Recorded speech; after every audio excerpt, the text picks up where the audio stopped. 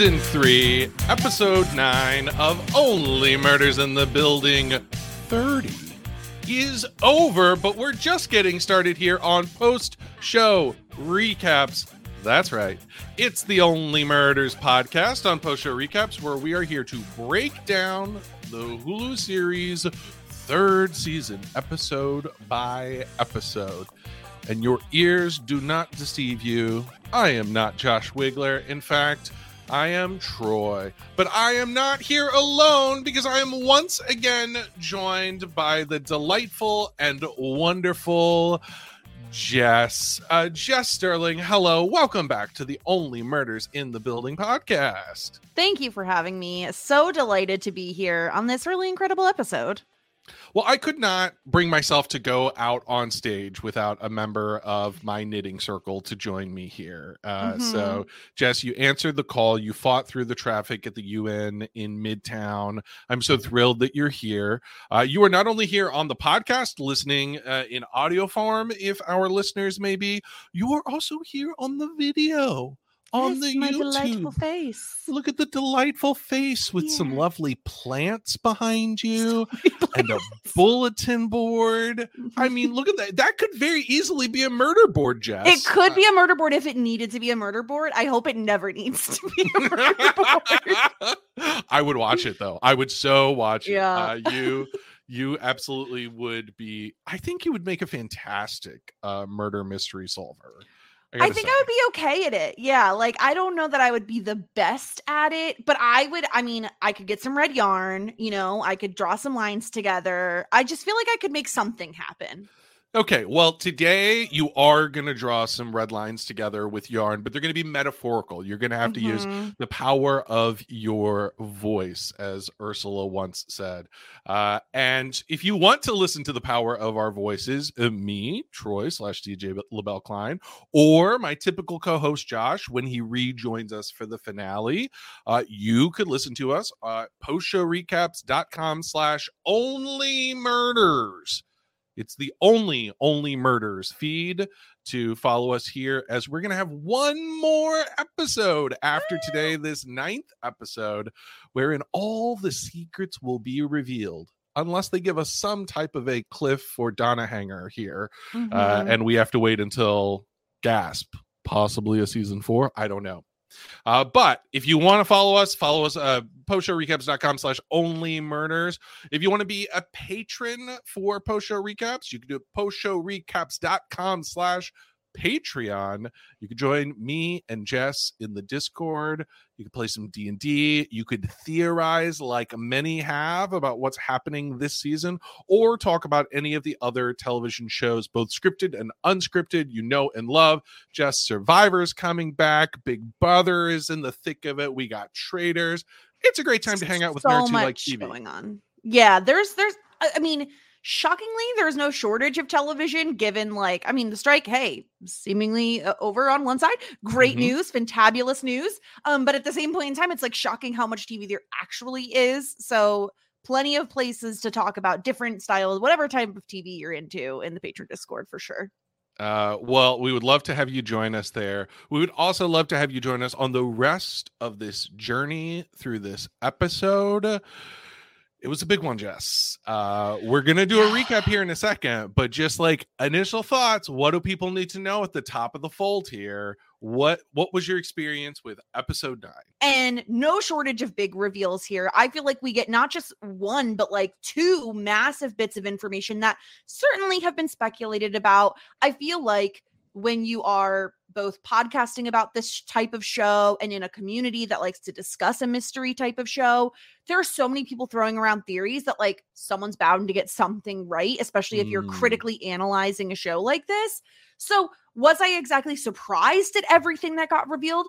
Not necessarily, but I still feel like it was done in such a good way that I don't care that I wasn't like, I didn't do the like theater gasp when I saw it, but it was still so enjoyable. Very much so. I think if you are someone like myself who enjoys being right and enjoys theories paying off, who doesn't enjoy being right? Dopamine firing off in my head was uncanny. I am in love with being right on theories like Ben Glenroy is in love with cookies. I don't quite make the same faces, but I do enjoy it. Now, I will admit when I am wrong, and boy, do I feel like come the end of this season, I'm going to have to do a lot of admitting that I was wrong. Yeah. Because I do think some of my murderer picks that we selected at the top of the season, not going to pay off. But I still got some horses in this race, and we'll talk about that more as we get into this episode. Jess, I'll ask one last question before the recap here. We had a lot of reveals. We'll get into what they are and what they could mean. I just want to ask one question for people to ponder as they think through this recap. Jess, do you believe everything that we saw on this episode? This is an interesting question because obviously we get a visual representation about what the trio is discussing. So it's like, it's hard when you see it like that to not believe it because it's literally in front of your face. While I do believe what we've seen, I also think it is not the entire story, and there are still mysteries to be revealed, clarified, that type of thing. Okay, there, you've heard it here, Jess. You believe what you've seen, but you have not seen it all. I think that's a very safe place to be in. Well, then with that as the preface, let's do a quick recap of what happened on season 3, episode 9 of Only Murders in the Building. The besties are back.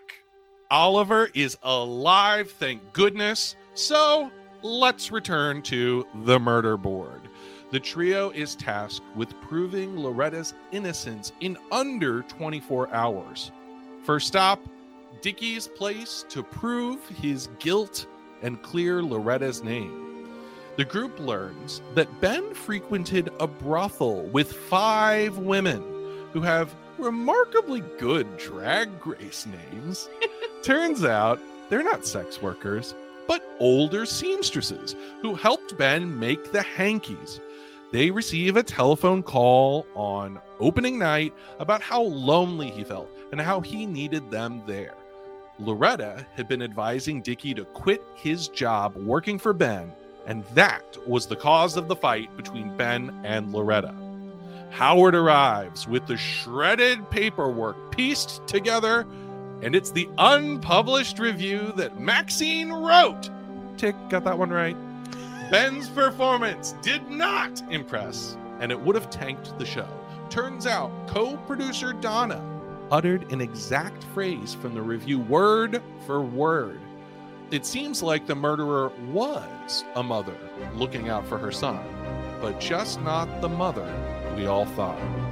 So let's break this down. Ben's stress levels were through the roof, and the only thing that would make him feel better, a scrumptious, forbidden cookie sitting in his dressing room. A cookie from the same bakery that Donna ordered from for Oliver during his health crisis. Come on, Donna, get it to him. Donna tells Ben to do whatever it takes to get him through this night. He houses the forbidden cookie, but the rat poison she put on it isn't enough to kill him. So she finishes the job at the elevator shaft. The trio race to the courthouse with Mabel in Joy's unused wedding dress so they can get a father of the bride joking to stop Loretta's arraignment. Unfortunately, when they arrive, Donna is also there. Dun, dun, dun! Beautiful. You should read audiobooks. Take everyone. Hadn't even read through it. There you go. Absolutely incredible. Yeah, whoever wrote these, they just flow. Gotta just say it's incredible writing. But the thing is this is what I love about this show, is that while they did kind of confirm some stuff that we had, you had speculated about with Josh on the podcast, some of which was speculated about in our patron Discord that we talked about earlier. I still felt it was very, very exciting. All of the ramping up to this moment of the reveal of like, oh my gosh, wait a minute. It was a cookie in his dressing room, and that rat poison, Chekhov's rat poison comes back into play here. Now, I don't frequently handle rat poison, I have to say. It feels like a very like old school way of murdering someone is like poisoning them with rat poison. I didn't realize it looked so much like a powdered sugar substance. I feel like maybe they need to redo that so it's not so like easily confused. Yeah, I think we might need to get Zed back on the podcast and ask them about like, is rat poison just stored in the open in stage manager offices in Broadway? Wouldn't shock me. But yeah, we got the nice yellow box. You can just sprinkle just a little dusting, just a little dust. That's got to change the flavor though, right? Like rat poison can't possibly taste good. One would think, although maybe if he really did, like if it was a dire enough situation where he's that nervous and he's just like, nom, nom, nom, maybe he just, when my dog eats things quickly, I can't imagine he tastes much of it. So maybe Ben is the same way. He's just like swallowing this cookie whole. But it does make sense to me that it's not enough to kill him, with just a sprinkle. Can we just start there, Jess, though? Can we just start at the scene of Paul Rudd eating this cookie? Because when I think back on all the things I'm going to remember from this episode and maybe even from the season, it is that 20-minute scene of the biggest close-up on Paul Rudd's face, having what could only be described as an orgasmic reaction to a poisoned cookie. Wow. He's really into it. He really feels the way about cookies, like Oliver feels, how Oliver feels about dip. I love food, right? Like I am no stranger to loving and adoring food. I don't know that I make the yummy noises that were being made this episode by multiple characters, but I do understand it. Have you ever talked to food in a covetous manner as both Oliver and Ben did in this episode? I don't think so. I mean, I feel like that's kind of a like, you do that when you're on your own. Yes, exactly. I was just thinking, I was like, what is my answer to this question? What a question to ask Jess. But I was like, what's my answer is like, yeah, I want to by myself and like a plate of Skyline spaghetti like gets put in front of me. I'm like, yeah, boy. Like, yeah, you're like, you are going in here right now. Like, you know what I mean? Like, I don't say it like that. But I do think there is something to that though, of like being like, oh, look at you like, you know what I mean, get in my mouth. I have caught myself on occasion, and look, I'm a larger person, I'm a person of size, let's just call it. I have caught myself on occasion doing the like delectable fingers thing before I dip into something, especially you do like the little finger wave. I know. It's almost like for people who are, because this is an audio medium mostly, for people who aren't watching the YouTube video, you should be, because this is ridiculous. But also it's kind of like a spirit finger, but like, because you just like, ooh, I can't wait to dig in. Spirit is the flavor that will consume me. Yeah. So is what I'm taking away from this conversation that poisoning is a good method to get both of us if you want to take us out? I mean, obviously not. We just get grievously ill. Like you'd have to then shove us down an elevator shaft. Yeah, this is true. Every time I eat eggs, just throw me down an elevator shaft. It's fine. Okay, well then let's get a little bit back into the theorizing, which is the central theme, the central story here is who killed Ben Glenroy, and ultimately the resolution, the belief that the trio has that it was Donna.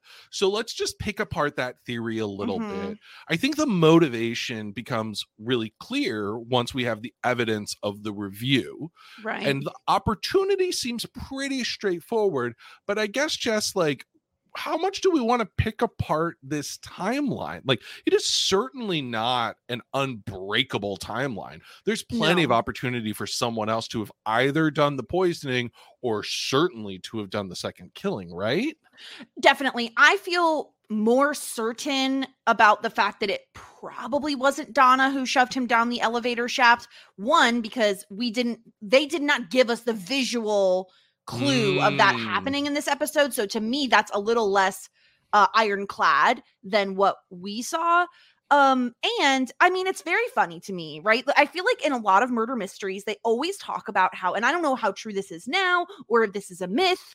I don't really know, but they always say like poison is what women use to kill people, which would track with Donna, right? Elevator shaft, not poison. Could it be? I really feel like this could be a situation where Cliff finds out what Donna did and finishes the job with the elevator push. Like it, to me, it doesn't really track that it would be Donna. Now, the timeline of things that happen here, it's like, what, a 30-minute timeline? It's a very, very tight timeline. And we've already, I feel like, ruled out so many people. And who is off the board for you, Jess? I feel like Kimber is just like non-existent at this point. It can't be her, in my opinion. I think, like, to me, the people that still could come in and be these like sleeper picks of like they were involved somehow, and maybe it's a situation where it's not associated at all with Donna. You know what I mean? It doesn't have to necessarily be someone who's working in tandem with Donna. It could be someone who also just wants Ben dead. You know, there's no shortage of people that had motive to kill him. To me, like, I still have sus on Taubert, who has been mysteriously gone for a while.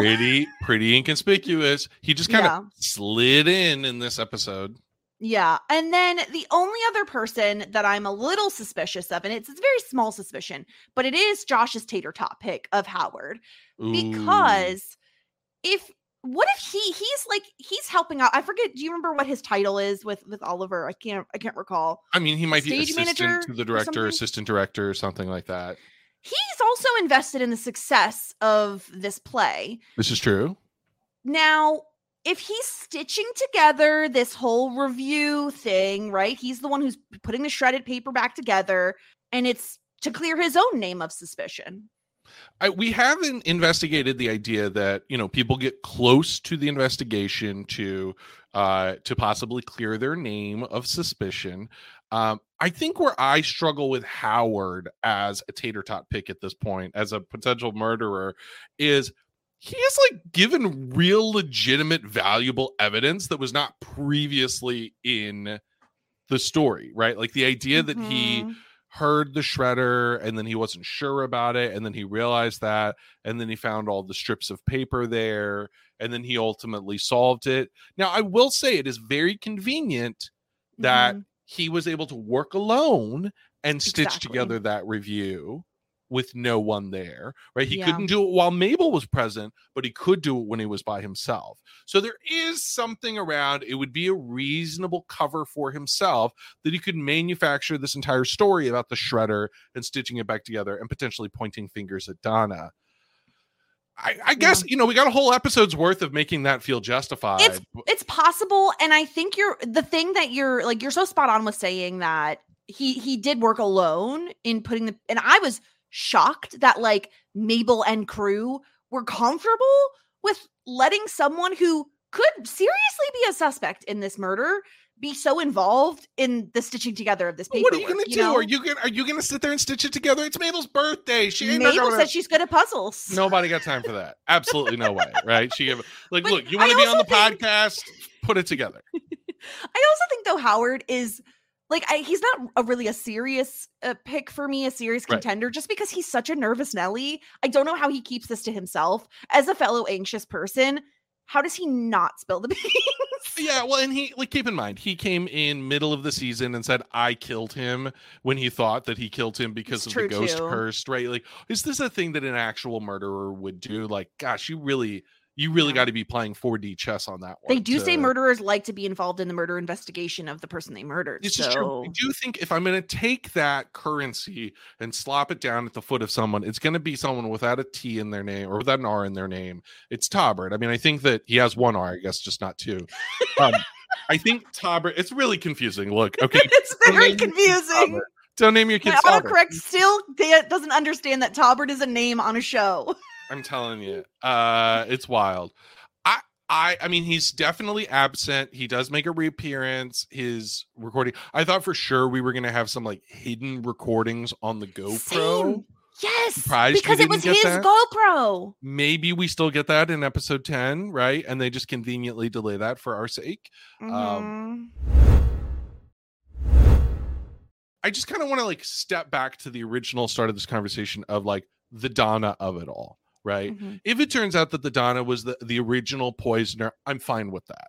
If it turns out that that was just a facade and a lie that was told by someone else, you know, maybe Cliff was the original poisoner, because the scene I just recently rewatched before we recorded was the scene where Cliff was the first person trying to push cookies on Ben.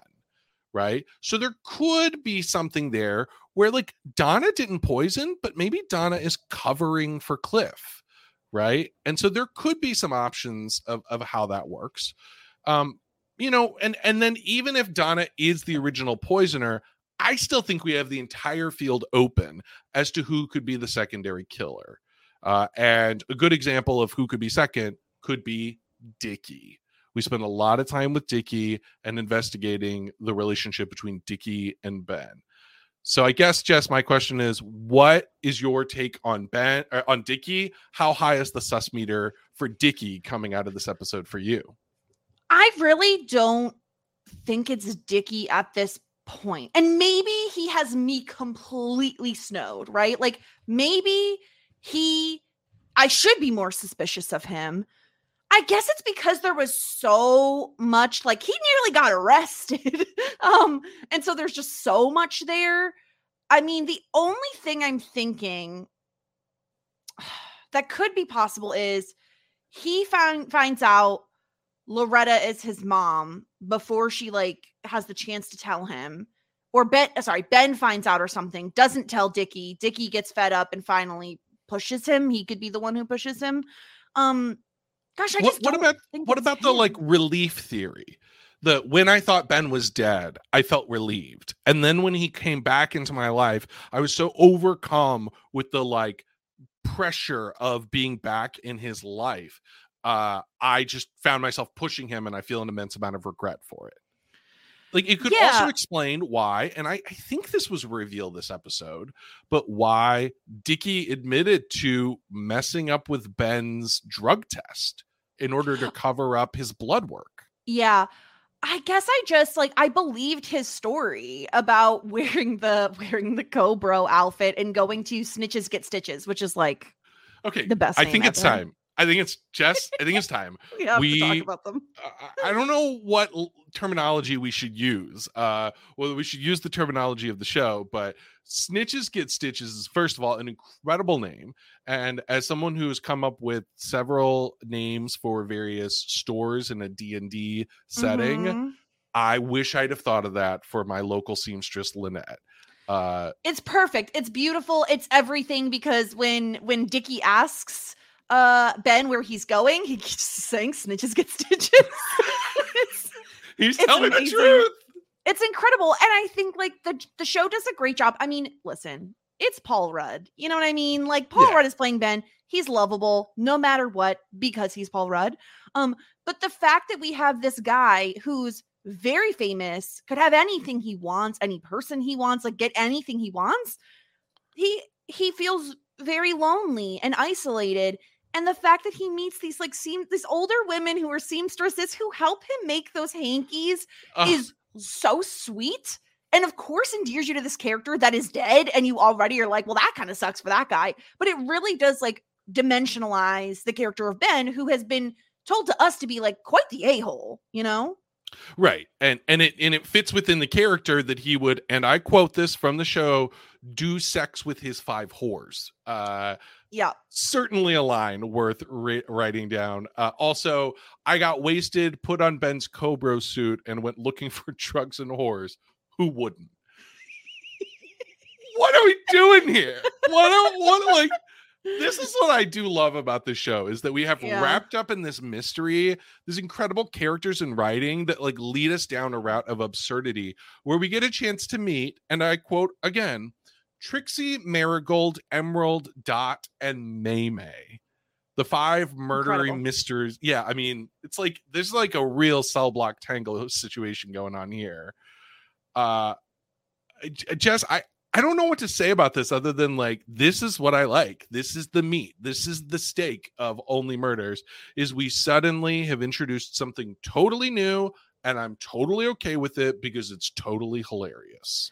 It's incredible. And it does add a special touch to the show, right? It explains the hankies, and it not only explains which the is hankies, not something I had even wondered about. Yeah, but it also just like, right, we knew he'd given them as a gift to people, but we had no idea that he made them himself and that he was giving them to everyone because he felt so terrible how he had treated people. And it also makes me wonder, I don't know if you thought about this, Troy, but like, is there a reason that suddenly Ben did feel guilty about treating people poorly? Like, what is it that is in his conscience that is like having him do this? Is it the whole Dickie situation where, you know, he finds out from Loretta but then he'd already made the hankies by then, I guess. So I don't know, like, what is it that in his heart is like, I need redemption of some sort?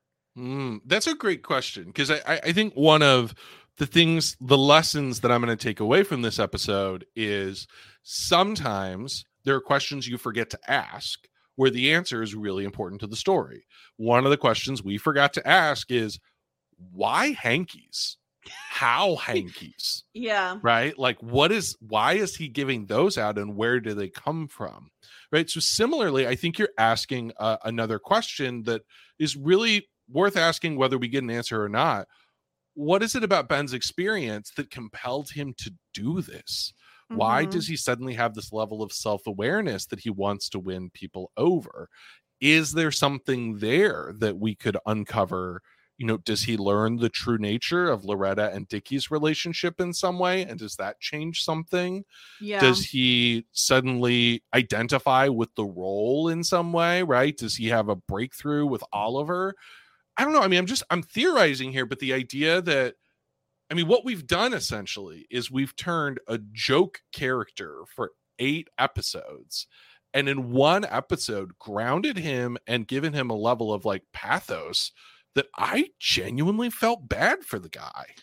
Of course, because I mean, he's still a human being, and as rich as he is and everything, like we all know, like money can't buy love. They made a lot of songs about that sentiment.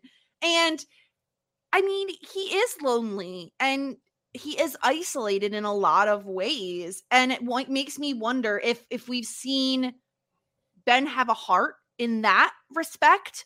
It also makes me wonder if he did find out about Dickie and Loretta, and not from Loretta herself, but he's a man of means. You know what I mean? Money can buy a lot of things, mostly information. And did he ever get curious about who his brother's mother and father were? Did he ever get curious about that? Some say he's a little bit self-centered and probably not. But in these moments where we see him have a heart, it could be that he did know about that all along. Again, I don't know how pertinent that information is, if it changes anything, but it did make me wonder, like, okay, we're seeing a different side to Ben that we haven't seen before. And it made me really sad for him, especially when we find out that the women just aren't going to make it to the show. It's very devastating. Let me tell you, as someone who nearly missed a brunch in New York last weekend because of UN traffic, it is real. It's a thing. Mm-hmm. When the UN's in session, it will mess up Midtown and everything around. So definitely take the train. Don't try and take an Uber, because it's going to force you downtown in a direction you don't want to go, and you can't turn around, and you have to get out of. Boy, I'm speaking from really bad personal experience here. Here's what I want to know, Jess. Jess, you talked about, okay, we feel a little bit bad for Ben. We also have to be a little bit happy because Ben found a hobby. Where does joining a knitting circle fall on the list of like hobbies that you would expect a celebrity to be a part of? Or hobbies, like if you suddenly met a guy and he's like, I am in a knitting circle with 5 women over 65 and I go to them every week. Like, that's kind of a green flag to me. I'm not going to lie. Oh, I mean, absolutely. I feel like older women, like, let's be real, they could be like a hoot and holler to hang out with. So if you're going to do anything that kind of goes against the grain of what is expected of you in terms of hobbies, I'm all for that. I thought it was adorable. I loved the entire story. I loved getting to hear the voicemail from Ben to May May. Just an adorable old lady name. I can't. Do you feel that a ladder is a good way to get into the back room of a brothel? No, a ladder. And who just carries a ladder around New York City? Who just has a ladder they can casually carry around down the streets of New York City? Angelina Cardona from Survivor 30. Yes, no. Fair. I personally thought Charles's attempt at just crying was better, but both of them seemed to have terrible plans that weren't going to work at all. Well, okay, so let's talk about this, right? This is the other, I think, storyline of this episode. Obviously, we have the unfolding of the events of the night of Ben's murder, but we also have the gang is back together. The besties are back, right? And this is, as we learn at the end of the episode, done on what is Mabel's 30th birthday. Happy birthday, Mabel. Yeah, 30 can be a rough one for some people. I mean, poor Mabel wakes up from this horrifying nightmare of like having triplets and baby 3 as a microphone, because it was insane. Like, what are we doing? But yeah, it's 30 can be difficult for some people. For a lot of people, it is like the death of their 20s, and they feel like, oh my gosh, what am I doing with my life? Mabel is kind of having that like crisis at the moment where she doesn't have a place to live. She's really struggling. She's like, I don't even know what I have to celebrate. You know, I thought I'd be married to Josh Hartnett with 2 kids driving a Honda Odyssey, but she's not. But I mean, personally for me, like I really enjoyed turning, although I did turn 30 at an inopportune time during the world. But the 30s are your 20s. You know what I mean? Like your 30s are your time where you just get to be you now. Your 20s, you got to figure all that crap out. In your 30s, you're just like, I am me now. I'm a do me. I don't have everything sorted out. But guess what? Like literally nobody does. So you're fine. Yeah. Look, when you wake up after your 30th birthday, you are more you, just with back pain, right? That's how this works. And heartburn and I'm telling you, if you are about to turn 30, buy the Costco size like thing of Tums. Please, and just beware of hard cider and hard seltzer because it's gonna mess you up. That is just a PSA to all my 30-year-old people out there. It's rough, but you'll get through it. Oh my gosh. Wow. This has really turned into an advice podcast about how to turn 30. You're welcome. You're welcome. You're basic and you're 30.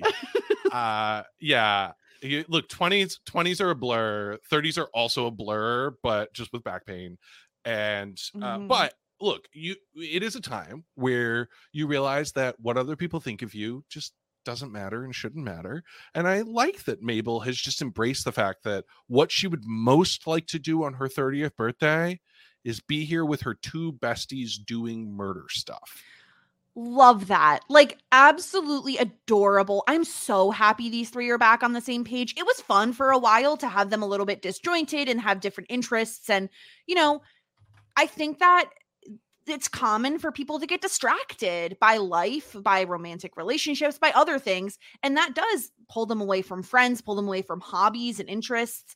But I like that they're back together. Now, I wouldn't necessarily have liked Oliver giving me dip with a candle in it for my birthday. Like, we have time. We're in New York City. We can get a piece of cake. Yeah. Look, Joy got multiple options from Magnolia in like 20 minutes. Yeah. Right? We can do something. Yeah. Now, my question to you is is the reason am I going to marry Josh Hartnett? No. Is the reason they have this wedding dress that comes in for Joy that gets delivered, like, is it solely to make the father of the bride joke? Solely to make a father of the bride joke. Are they just like, you know what? Selena Gomez looks beautiful in a wedding gown. I mean, she does. She absolutely does. Look, if all they did it for was the trailer bait, mission accomplished. Because I definitely caught it at the start of the season and was like, well, what's going on here? Right? Yeah, because the whole thing is preposterous. Like, the whole conceit is preposterous. And on top of that, as someone who's worn a wedding gown, you don't just slide on into them. They're not a one-size-fits-all situation. Okay, but if you're Selena Gomez. If you're Selena Gomez and Joy are very bend to your will because you're magical. That's true. She just slaps it on. It just goes, absolutely. oh my God. It goes, yeah. Like, and that's not a comment on body, it's a comment on charisma. Dresses respond to charisma. She has the riz to get it done. She got that wedding dress riz. But yeah, that scene was a bit, of course it's a bit ridiculous. It was a bit much. I mean, who knows? She's now in a wedding dress for what is likely to be the start of episode 10. So maybe it's going to be relevant. Maybe she ends up marrying someone at the end. God, please don't marry Topper. Please and thank you. Please no. You can't marry a man you just met.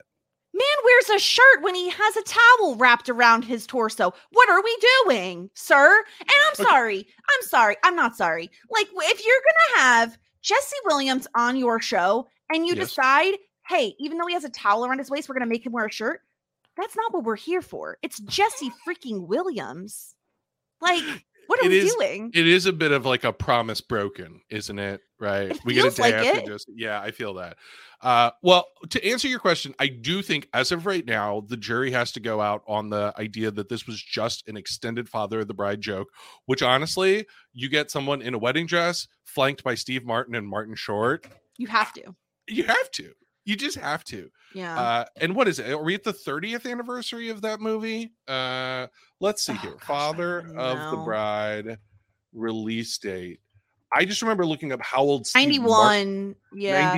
91. Okay. So we're a little bit past that, but still 32 years. And Steve Martin does not look a day older. He acts a little bit older, but man, he looks the same. Still has the same hair. Same hair. Okay, so what do we got? We've got the rushing with the wedding dress. We've got the interrupting the arraignment, which Meryl Streep does look lovely in orange. We got the orange jumpsuit for the arraignment here. I do just want to say, as we kind of think about the Mabel of it all, I made a comment, and I do think this is true. As much as I felt pity for Ben about how his story unfolded in this episode, I felt true joy for Mabel, and getting to see Selena Gomez smile in this show and in this episode at the start of the episode when the group got back together. Like it really did feel like a moment of resolve, not only of the tension, but I also think for that character who, one of my critiques of the show is that they have written her to be a very flat character. And I've wondered whether they're writing just so that she can be the sarcastic straight man, and that's what's needed because Martin Short and Steve Martin are so comedic and kind of ungrounded in different ways, certainly Oliver being the extreme of that. Or is it the case that they're kind of giving Selena Gomez a more limited emotional range to work in here? But suffice it to say, this entire season, like, Mabel's not been pleased with a lot of people. So for her to have a moment of happiness and joy, for me as a viewer and someone who's been following these characters, it was really nice. And I really appreciated having that.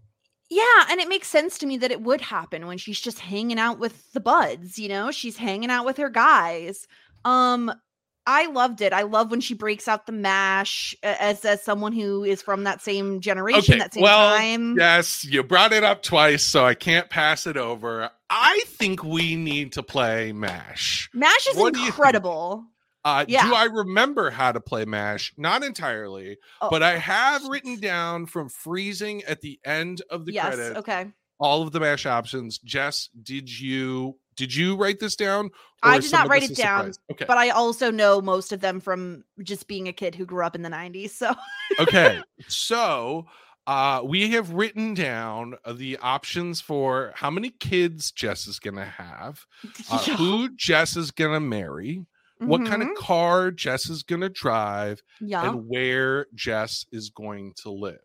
Now, before we get started, Jess, would you like me to swap out the ones that already went to Mabel with something new, or do you want to keep the OG Mabel ones at play?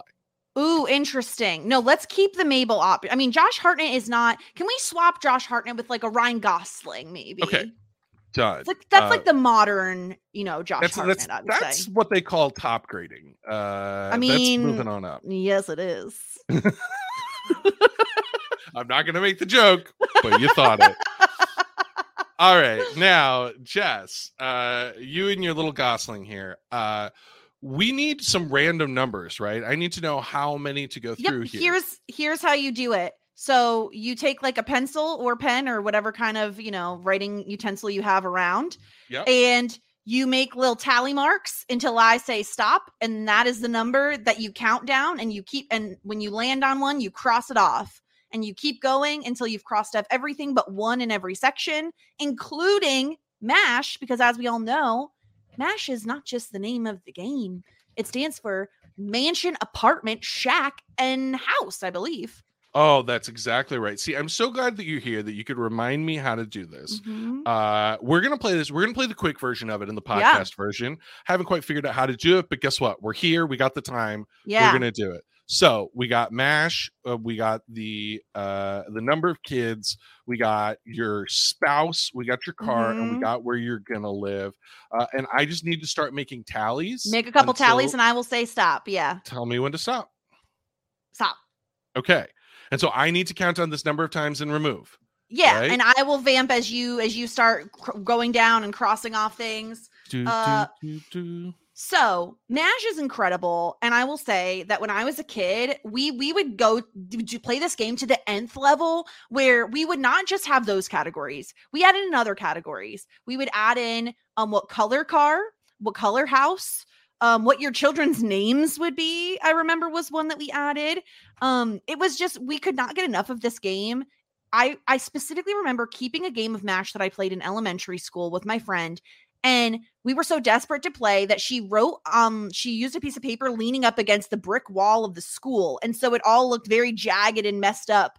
Because that was the only way we could Jess, play. I'm sorry to tell you, you will not be marrying Chris Klein. Such a shame. Chris Klein? Yeah, that was one of the options there. I'm pretty sure he's the guy from American Pie. Oh my gosh, it is. It's the jock from American Pie. He's the jock from American Pie. This is of a very specific time and place. Incredible, though. We're going to have to speed this up. Jess, here's what I'm going to do. I'm going to roll. I'm going to go onto Google, and the good DM that I am, I'm going to roll 10d10, and we're going to count through that. So here we go. You are not going to live in a house.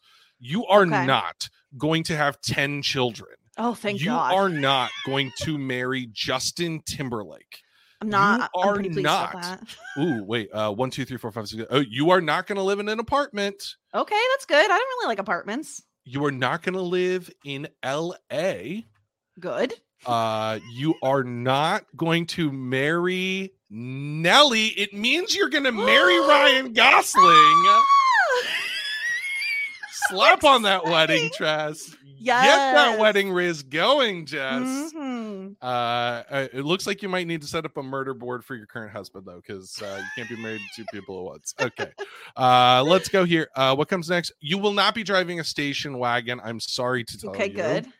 You will not be having 3 kids. Okay. Good for you. You will not be living in Moscow. That was a possibility for... Interesting.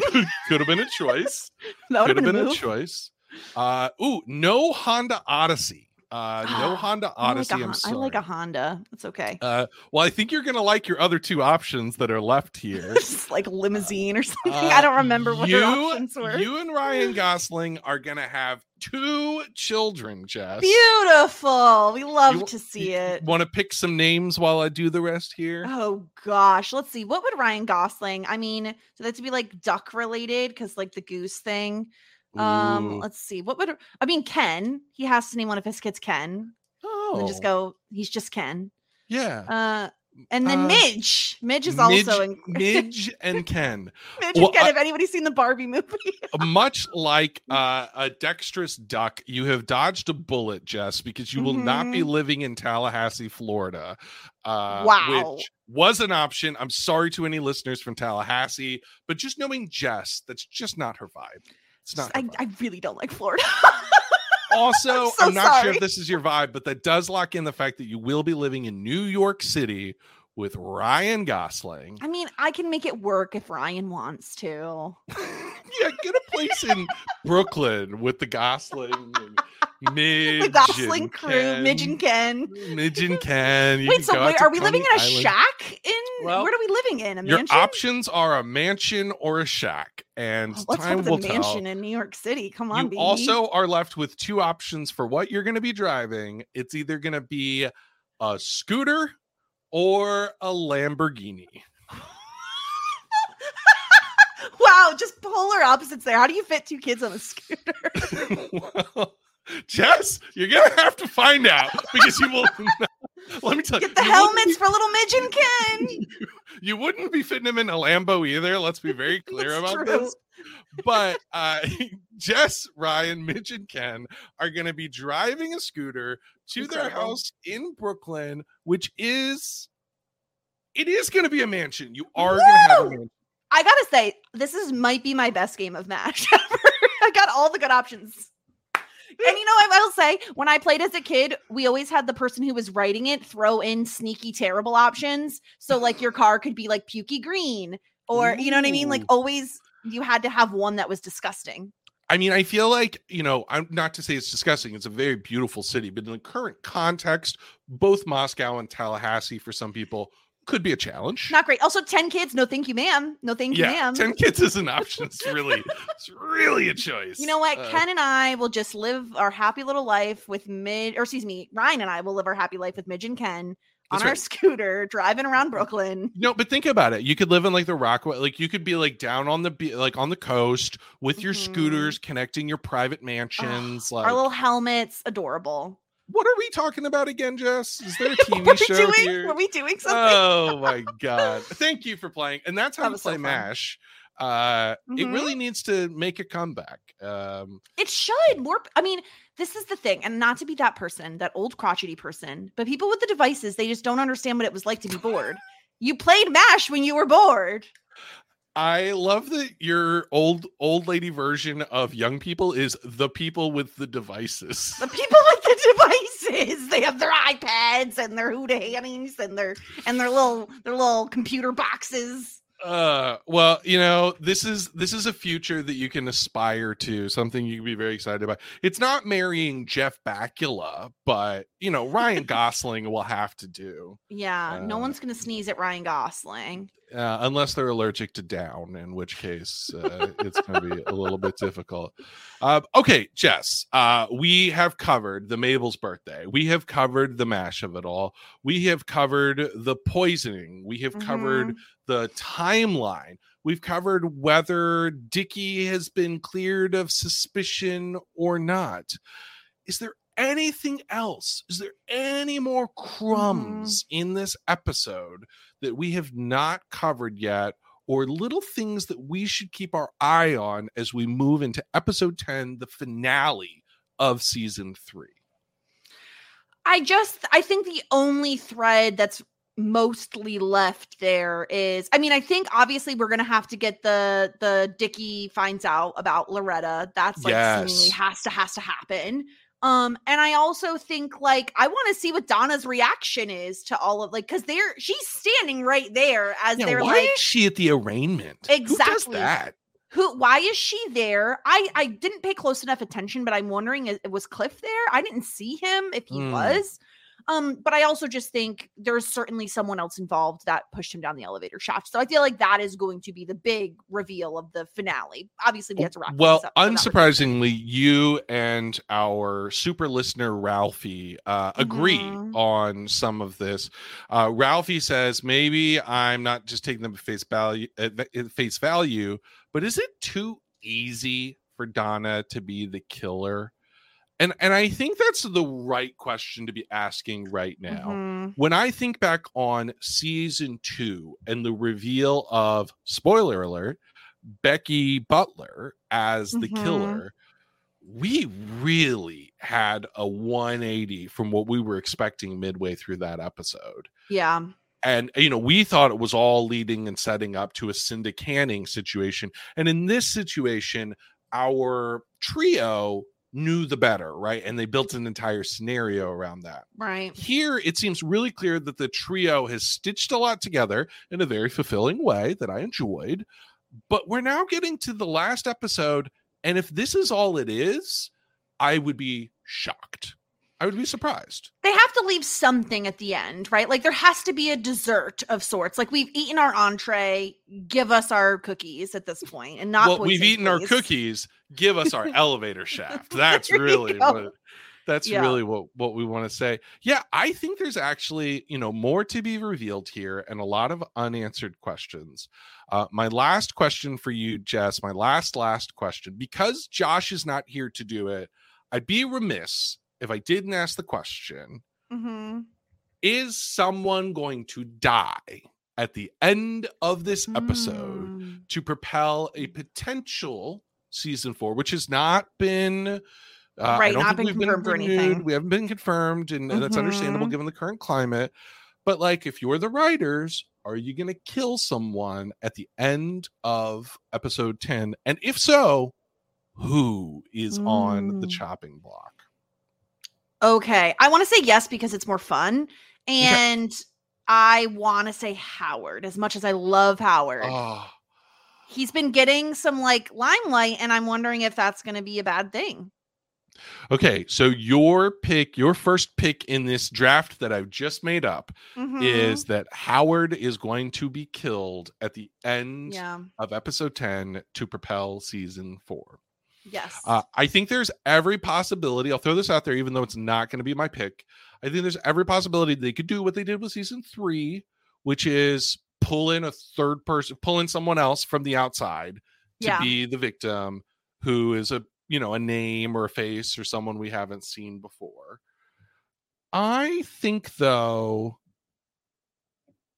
I think it'd be interesting to take someone like an Uma or a Lester, the front doorman, and have another murder back in the building. We already did the fake out of having the murder somewhere else and then actually have it be in the building. So maybe condemn this building. It is true. Shut it down. If we do end the season with another actual murder in the actual building, I think you just got to wrap it. I think you just got to you got to call it. Everyone move out. Call it a day. Like Spider-Man, turn off the dark. Let's just call it a day and move on. Shots fired. No one really feels deeply fulfilling to get killed except Howard. Boy, that would be interesting. Maybe KT. Yeah. Would I care though? No, you wouldn't care. You wouldn't. And they want us to care. Like, you're going to kill Paul Rudd, we going to care. You're going to kill Howard, we're going to care. So it has to be someone we care about. You know what? Probably. Done. I've got my pick. You ready? One of the Kardashians. Bring in a Kardashian. Not because I actually care, but just because I think it would catch the headlines. People care. Yeah, just bring in a Kardashian. Yeah. No, undo send. Look, that pick did not get sent by Gmail. I clicked the undo button, Jess. I have a new pick. Yes. Taylor Swift. We kill Taylor Swift at the end of season 3. We bring the Swifties. Can you imagine the Swifties on season 4 of Only Murders trying to stitch together all the murder boards with the karma boards with the it was in her songs all along. It was in her songs. Literally 1989 Taylor's version has the answers to season 4. I'm calling it here, Jess. Yeah. If you add 1 plus 9 plus 8 plus 9. Look, Taylor's already taken over the NFL. Now she's going to take over Hulu. Yeah. It's fine. It's fine. But yeah, I have a hot take that they need Swifties to write the next National Treasure movie. I would so be down for Swifties to write the next season of Only Murders in the Building. Incredible. Can't wait to see it. Pump it into my veins. That's the bad blood I want. Jess, it was a thrill to have you here. Thank you so much for standing in for my co-host. I'm not going to tell him that I enjoyed your company better, but if you'd like to believe that, you're certainly welcome to. Of course I'm going to believe that. Because it's true. It's true. We had a lot of fun. Would I have played MASH with Josh? No, I would not. No. He doesn't know how to play MASH. He doesn't. You really bailed me out on that one. Any final thoughts before we go into the season finale and we wrap up this season of podcasts on Post-Show Recaps Only Murders? I've really enjoyed this season much more than I thought I would. I think this will probably slot in. I still think the first season is just there's something magical about that season. But I do think this is probably second best in my I mean, obviously we'll see how they wrap it up, but I've really enjoyed it. I thought they did a really good job at giving us something that is creative and interesting. And of course, we have Meryl Streep and Paul Rudd. Like you pretty much can't go wrong. It's a success story with those two names on it. I would say it is very much a Simone Biles season where the stakes are high and it's all about whether she could stick the landing. And Simone Biles sticks the landing, right? So I think that I feel strong so far. We have 2 seasons where they've stuck the landing. We've already made incredible use of these guest stars and Paul Rudd and Meryl Streep. We've done some creative things with Martin Short and Steve Martin and Selena Gomez. Like we've gone places and we've done stuff that we haven't done before. I'm hopeful for a solid season ending and maybe future things. But thrilled to have you here, Jess. Thank you so much.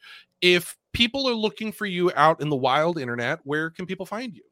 You can find me at the Jess Sterling on Twitter. You can hear my voice on a few different podcasts on Post Show Recaps. I'm talking about Billions with Josh. That has been a ton of fun. Sex Education is on again. If you have not checked out this show, it's a Netflix show. It is a UK raunchy teen comedy. It is so stellar. I know it doesn't sound very serious, but it gets the emotional beats. It just does them so well. The 4th and final season is out now. Check that out. I'm podcasting about it with Ariel and Adam here on Post Show Recaps. And it's also co-hosted by Trixie and Marigold and Emerald. And obviously, they're also co-hosts. Yeah. May has to be there. May is the host. The host. She's the one we're all jealous of. Everyone else is a co-host to May. Exactly. So that's where you can find me. And yeah, I'm just walking around these Post Show Recap streets all day. Love it. Well, if you want to find me, I am at DJ LaBelle Klein because, we got to keep our real life and our fake life separate. So find me on Twitter at DJ LaBelle Klein, and we'll talk about this show or whatever else might be coming up in the future.